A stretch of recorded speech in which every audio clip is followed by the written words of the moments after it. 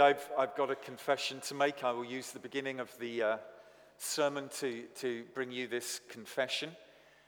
But as I travel home each day from the office here, where I work, and I catch a bus opposite 26, 31, 12, God bless Lothian buses. Now, you probably would be thinking, Andy, we know what you do on that bus. You are reading. You're probably reading Calvin's Institutes or the works of John Owen or the writings of Jonathan Edwards. I know that would be the immediate and instinctive thing that you would think about me. But actually, I have to confess it's something which is less mind and heart stretching than that. It is usually a thriller, I'm afraid, I read at the end of my working day.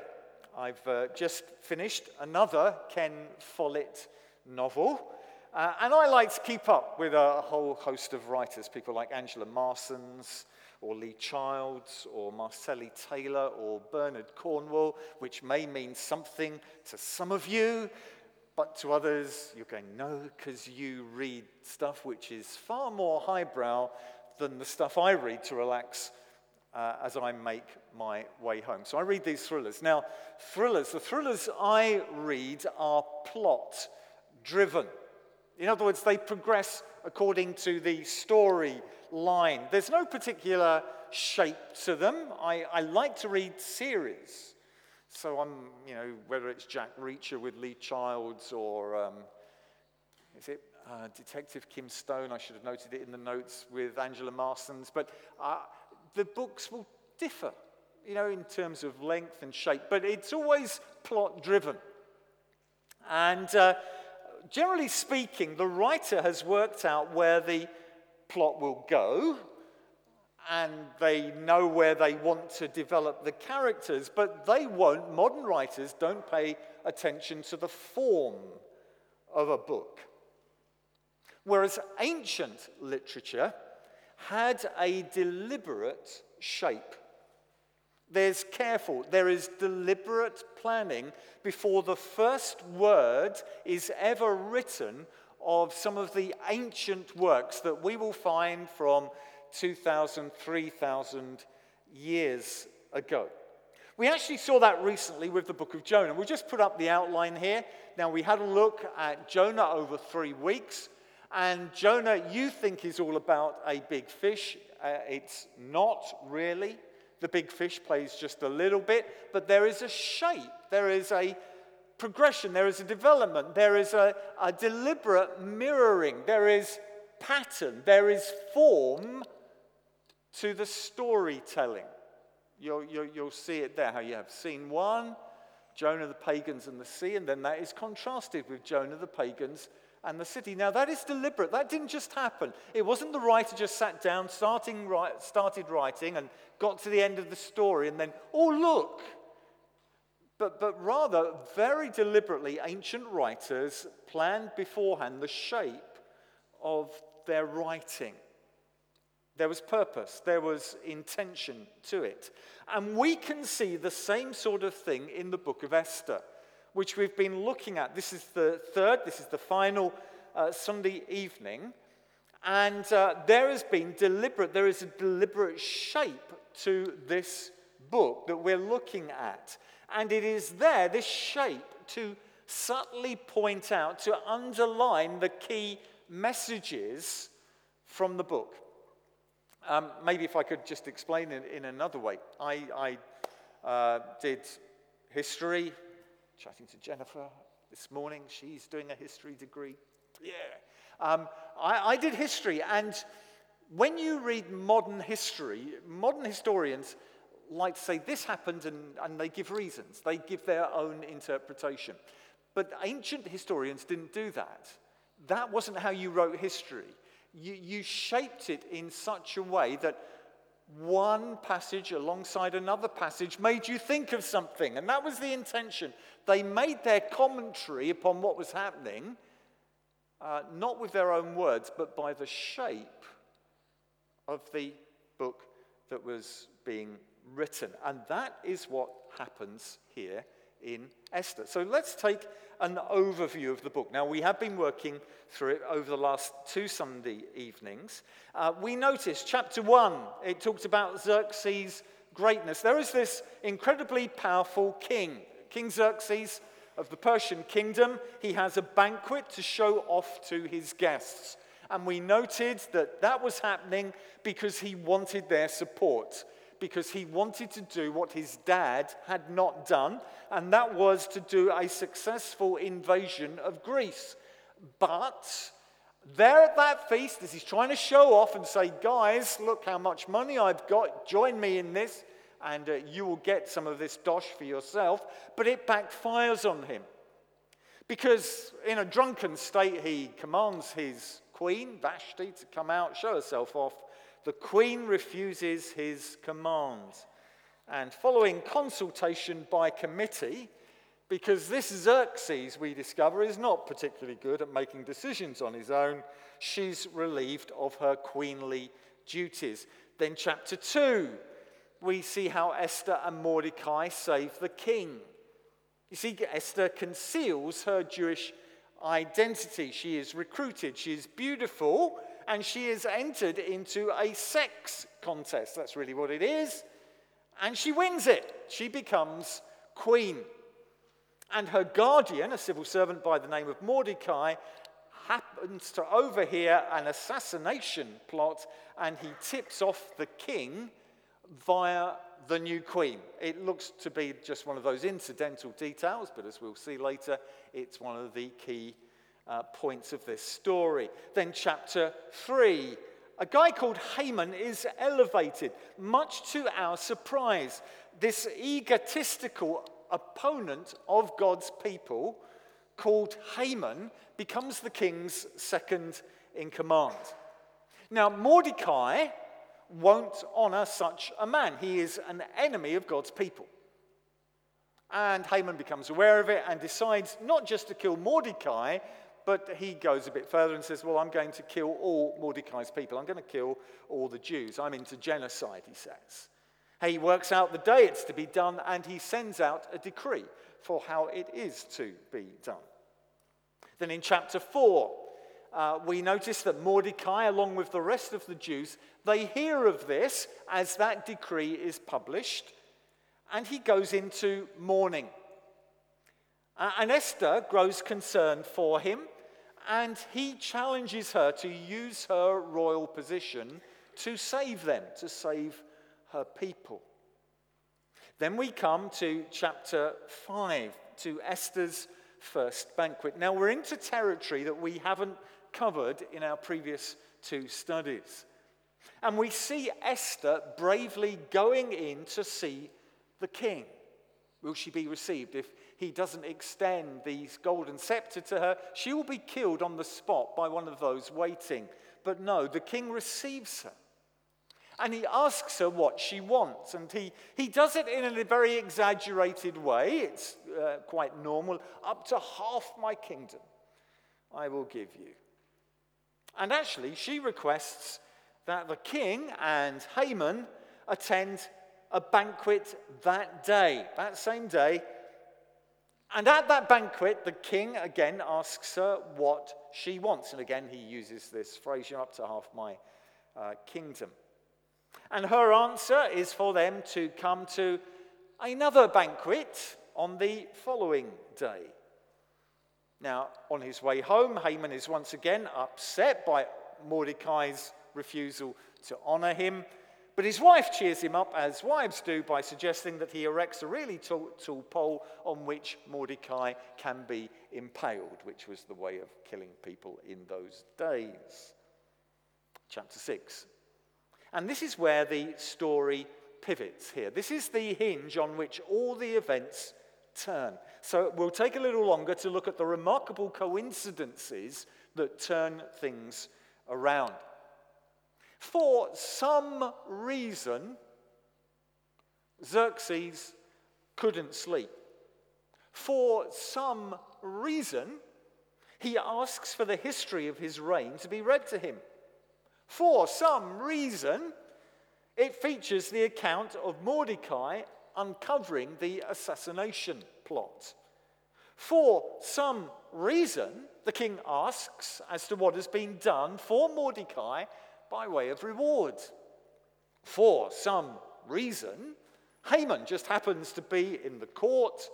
For some reason, Haman thinks that the king is describing him as the one the king wants to honor. Actually, it is a scene worthy of the best comedic writing. For the reversal happens, and Haman ends up having to honor the man that he came into court wanting permission to kill. And so he ends up actually parading Mordecai through the city on the king's horse. He's already robed him in the king's robe. And while he is doing that, he has to cry out, because this is what he suggested. This is what is done for the man the king delights to honor. It's a brilliant scene. It is comic gold. And the tide is turning in chapter 6. We sense it, and Haman's wife senses it. She tells her husband that things are not going to end well. At which point the king's officials turn up to whisk him away to the next banquet, this banquet that Esther was putting on. So we come to chapter 7 and Esther's second banquet. Now, for the third time, Xerxes asks Esther, Queen Esther, what it is she wants. By the way, as we're going through the story now, we notice that Esther's name is now preceded by her title. Whereas up to this point, really, it had been Esther, Esther, Esther. Now it is Queen Esther.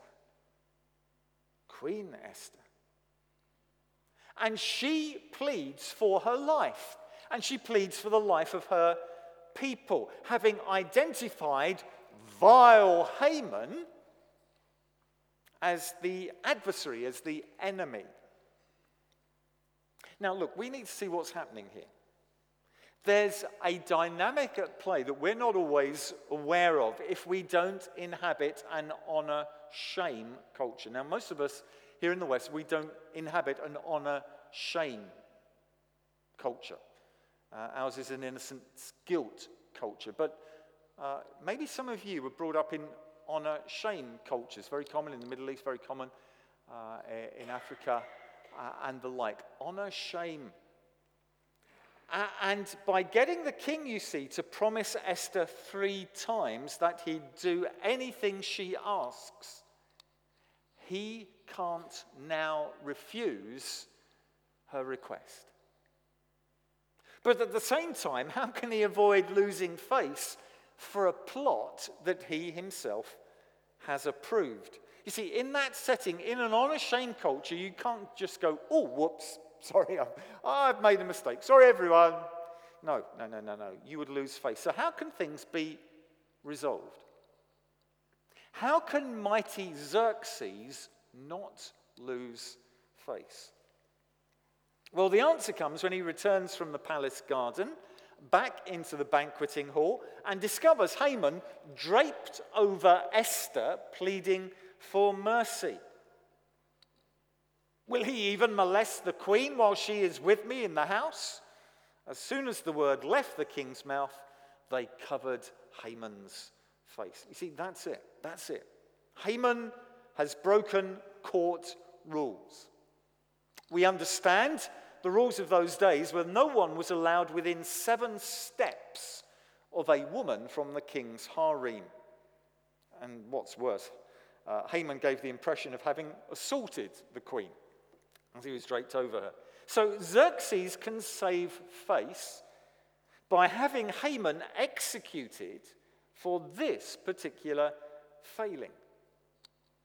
And to compound matters, one of the court officials tells the king about the execution pole that Haman had set up for Mordecai, which really was sort of subtly suggesting that Haman may have had sympathy with those who plotted the assassination, which Mordecai had exposed. That's chapter 7. Chapter 8. Chapter 8, we see the plan to reverse the decree. The plan to reverse the decree. You see, the terrorist is dead, but the bomb he planted is still ticking. Can it be diffused in time?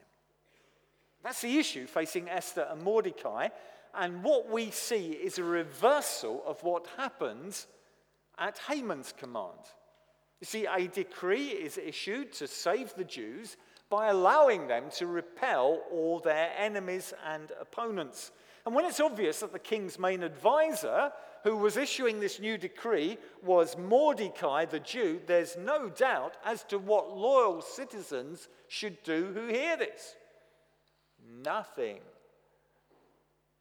Now, Mordecai still seems to be wearing the royal regalia. Remember, he was dressed up by Haman in this stuff. He was honored in that way on that day. But now, what was just ceremonial becomes real. Mordecai does become the king's chief advisor with all the actual honors that role held. Chapter 9. Esther and Mordecai continue their saving work, not least by extending the period in which the Jews could kill their enemies in the city of Susa. Chapter 10, Mordecai's greatness is acknowledged. It's very much a somewhat typical ending. They all lived happily ever after type of thing, or riding off into the sunset on his camel. While the whole Jewish nation annually celebrated what he and Esther did and the deliverance that they had achieved. So there's the whole story told, and you see the shape of it emerging on screen. And hopefully we're able to see something of that shape, deliberate shape, that the writer used to emphasize that the great turnaround, the reversal of affairs, took place in chapter 6. Chapter 6 is the whole pivot of the book, which deals with the king's dream. So what is this key point? Who's the hero in this story? You see, the spotlight doesn't fall on Mordecai or Esther. The spotlight falls on the fact that the king couldn't sleep. So we see that even the most powerful person and empire was controlled by events outside of their control. In fact, in the Greek translation of this story, what we call the Septuagint, chapter 6, verse 1 reads this, and the Greek text read more into the Hebrew than was there. The Greek says, "The Lord took sleep from the king that night." The Lord took sleep from the king that night. Now, it actually doesn't say that in the Hebrew, but the Greek text is just trying to emphasize, going, you get it, you get it, you get it. It is God who's in charge. They want you to see the most vital point of this whole book, that God is the invisible hand turning events around for his people. In fact, we find that there are a host of smaller details emphasizing these reversals. There is a complexity to this in which the writer wants you to see there is more by way of which God deliberately turned things around. Let's just have a look at that. We'll pull up that on screen. We've got a whole line of issues on the left-hand side. Again, if you've got the video or the audio, you won't probably see this, but on the left-hand side, we've got the king gives Haman his ring. That's chapter 3, verse 10. 3, verse 12, Haman summons the scribes. 3, verse 12, letters are written. The ring is sealed. It's with the king's ring that happens. Verse 13, Jews, including women and children, are to be killed on one day. 3:14, Haman's decree is displayed. 3:15, couriers are sent out in haste. 3:15, we also read the city of Susa is bewildered. Chapter 4, verse 1, Mordecai wears sackcloth and ashes. Same verse, Mordecai goes crying through the city. Chapter 5, verse 14, Zeresh, that is the wife of Haman, she advises Mordecai's death. Now, you see all these things. That looks bad, that looks terrible, but very deliberately, the writer wants us to see that there are reversals to each one of those. So, for example, chapter 6, verse 13, Zeresh predicts Haman's ruin. If we can have just hit the next one, there we go. And then chapter 6, verse 11, instead of crying through the city, Mordecai is honored. through the city, do you see it's this pattern of deliberate reversals? Chapter 8, verse 15. Instead of wearing sackcloth and ashes, Mordecai wears royal robes. Instead of the city of Susa being bewildered, chapter 8, verse 15, the city of Susa rejoices. And we see couriers being sent out in haste in chapter 3:15, and couriers go out in haste in chapter 8, verse 14. And whereas Haman's decree had been displayed, Mordecai's decree is displayed. And whereas it was the Jews who were to be killed, including women and children, on one day, now we see enemies, including women and children, are to be killed on one day. And letters were written, and they were ring-sealed, just as we see with Mordecai's instruction, because Haman had summoned the scribes. But 8 verse 9, Mordecai summons the scribes. And whereas the king gave Haman his ring, we notice in chapter 8 verse 2 that the king gives Mordecai his ring. So do you see, this is not accidental. It's not, isn't that a wonderful coincidence that happened? No, this is very deliberately here, so that we see that God just keeps turning things around. That God is at work. He is the God of reversals. He takes situations which look dreadful, which look awful, and he just turns them around. So let me draw out a few applications as we bring this book to a close. The first is this: remember and celebrate.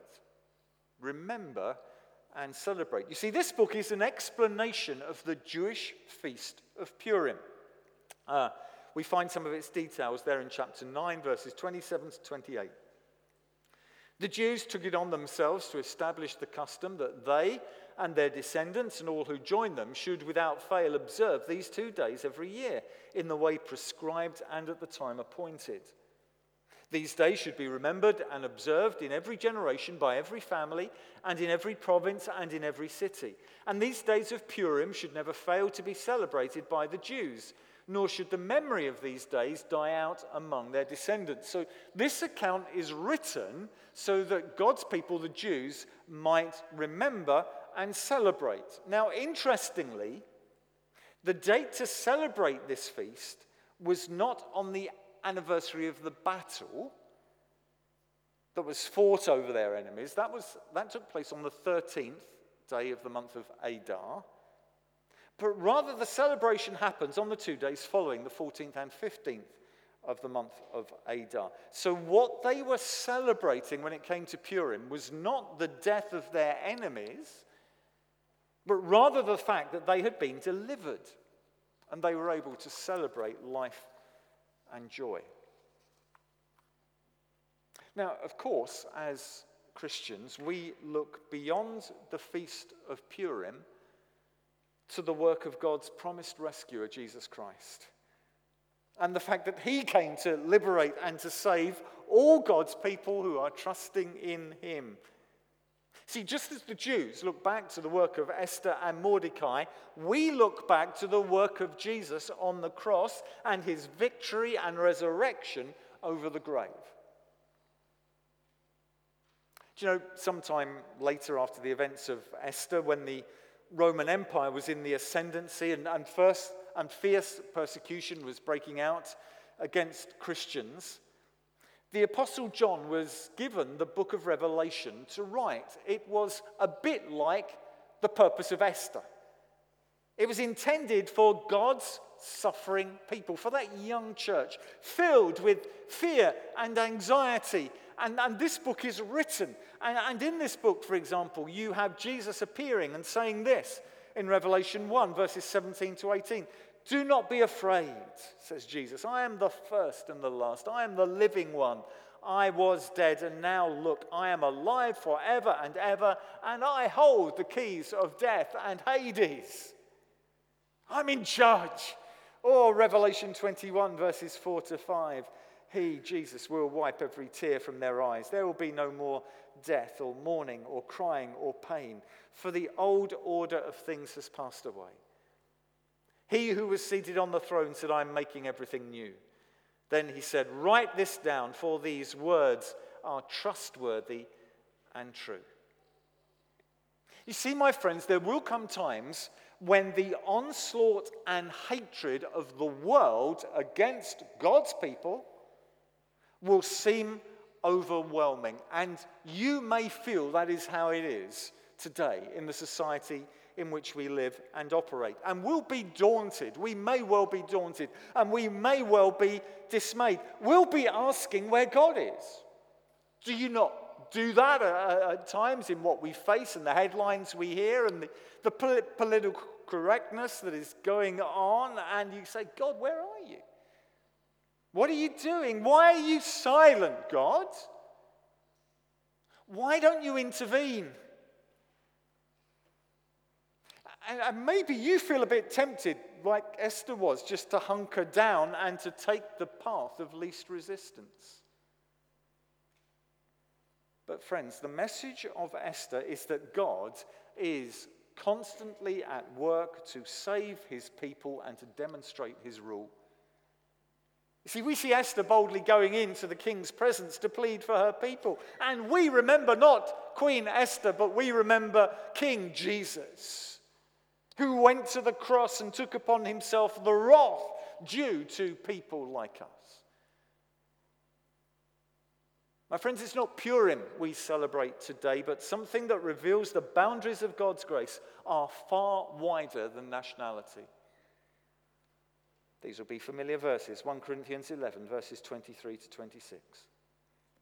The Lord Jesus, on the night he was betrayed, took bread, and when he had given thanks, he broke it and said, "This is my body, which is for you.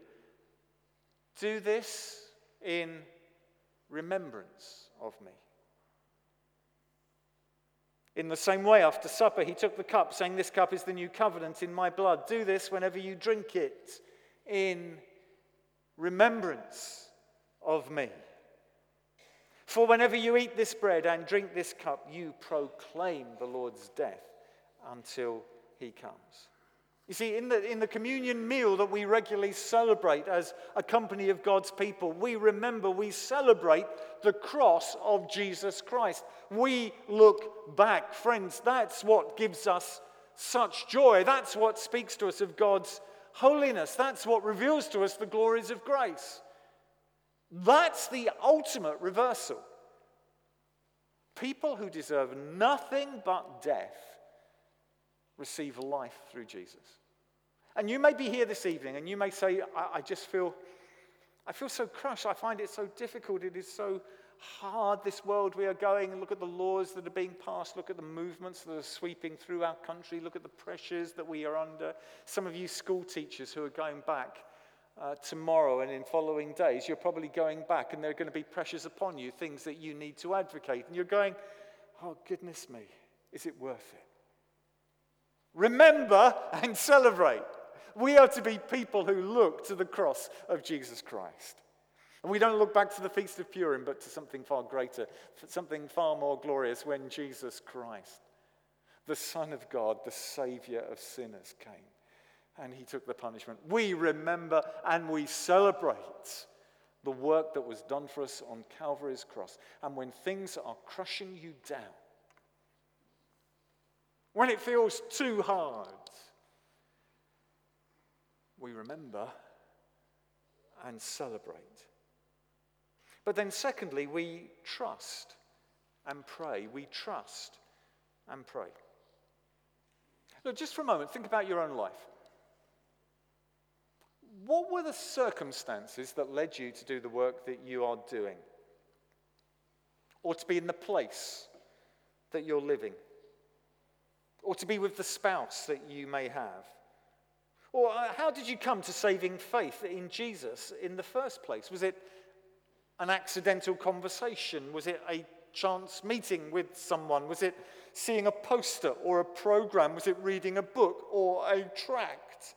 You see, maybe all the events surrounding these things may have appeared as chance encounters.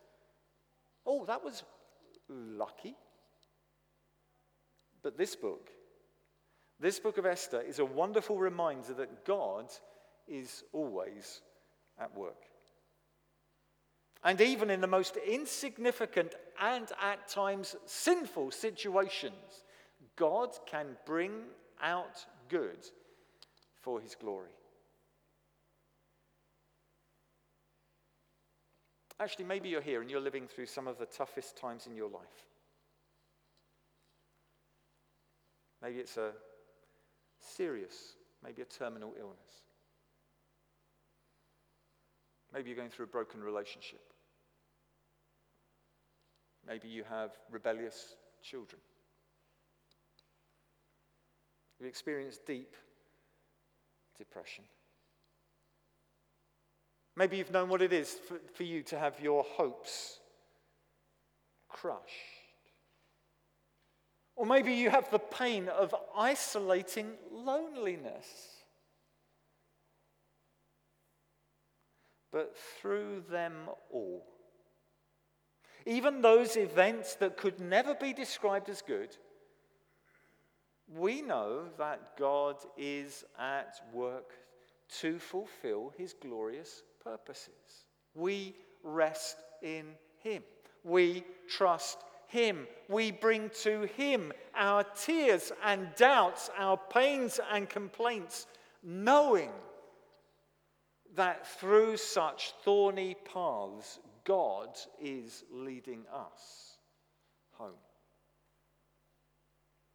And knowing that God is in charge doesn't stop us from praying. Actually, it's quite the reverse. Like Mordecai, we pour out our hearts before him.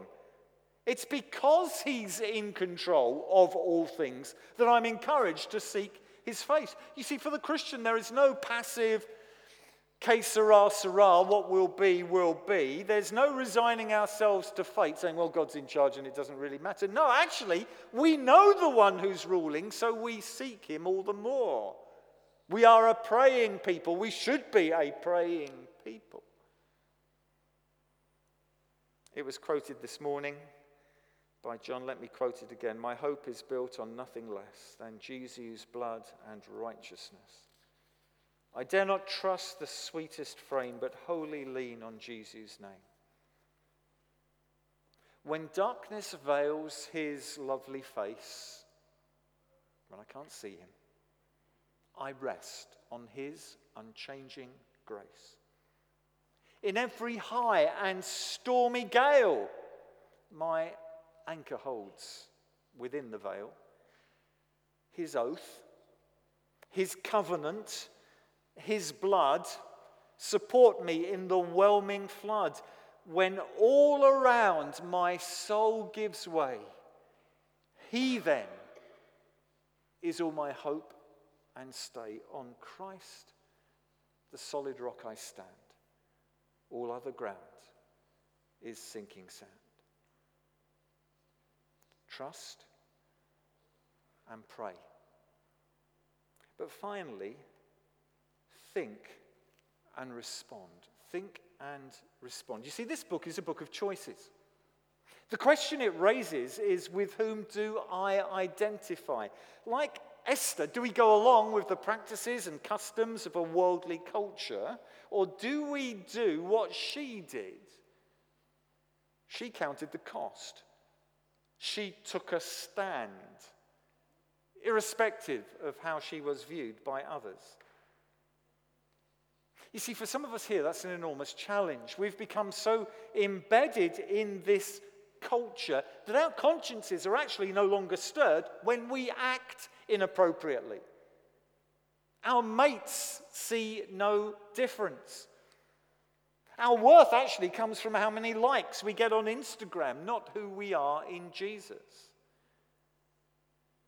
And the challenge for us is to identify with Christ and his people. Not in some sort of weird and eccentric way, but in acts of overflowing mercy and lavish grace. I belong to Jesus.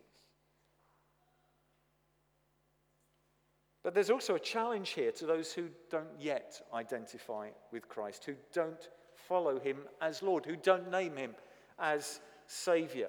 Because Esther shows us that even if you're the richest, most powerful person on the face of this planet, it doesn't mean that you're wise or you're satisfied.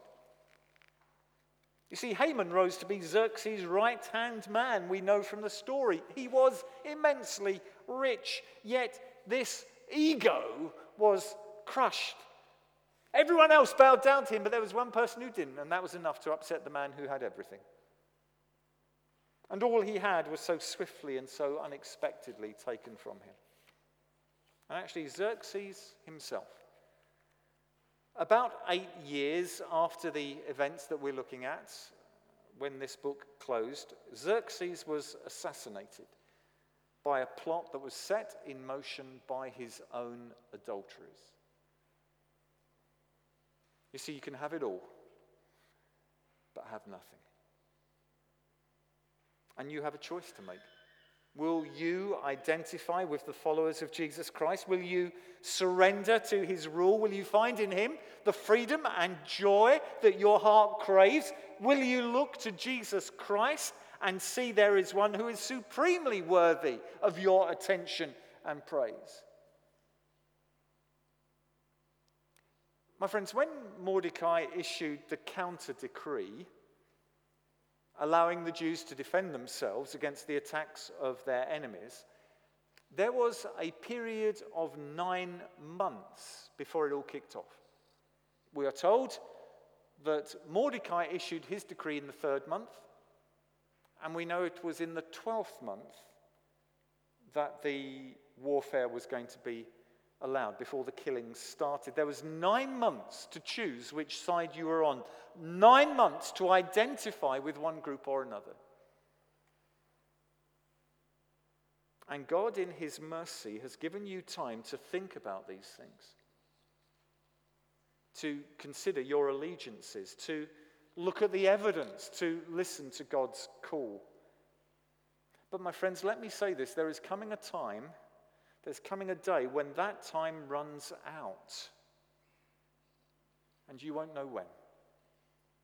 That's why the Bible urges you to respond today. To respond while the opportunity is before you. To respond while God's voice is heard. To respond while your heart is warmed. To respond now. To identify with Jesus Christ, to come to him and recognize him as Lord and Savior over your life, and say he is yours, and rest in him, and rest in everything he's done to secure our soul's salvation there at Calvary's cross. Will you identify with him, or will you say, I couldn't care? Jesus, I know better. Jesus, I'm going to go my way. Jesus, the things that I feel I'm made for, I'm going to try and find them. I know no one else on this whole planet has ever found them in anything else than you, but I'm going to try. There is coming a time when you'll be called to account. Let's pray.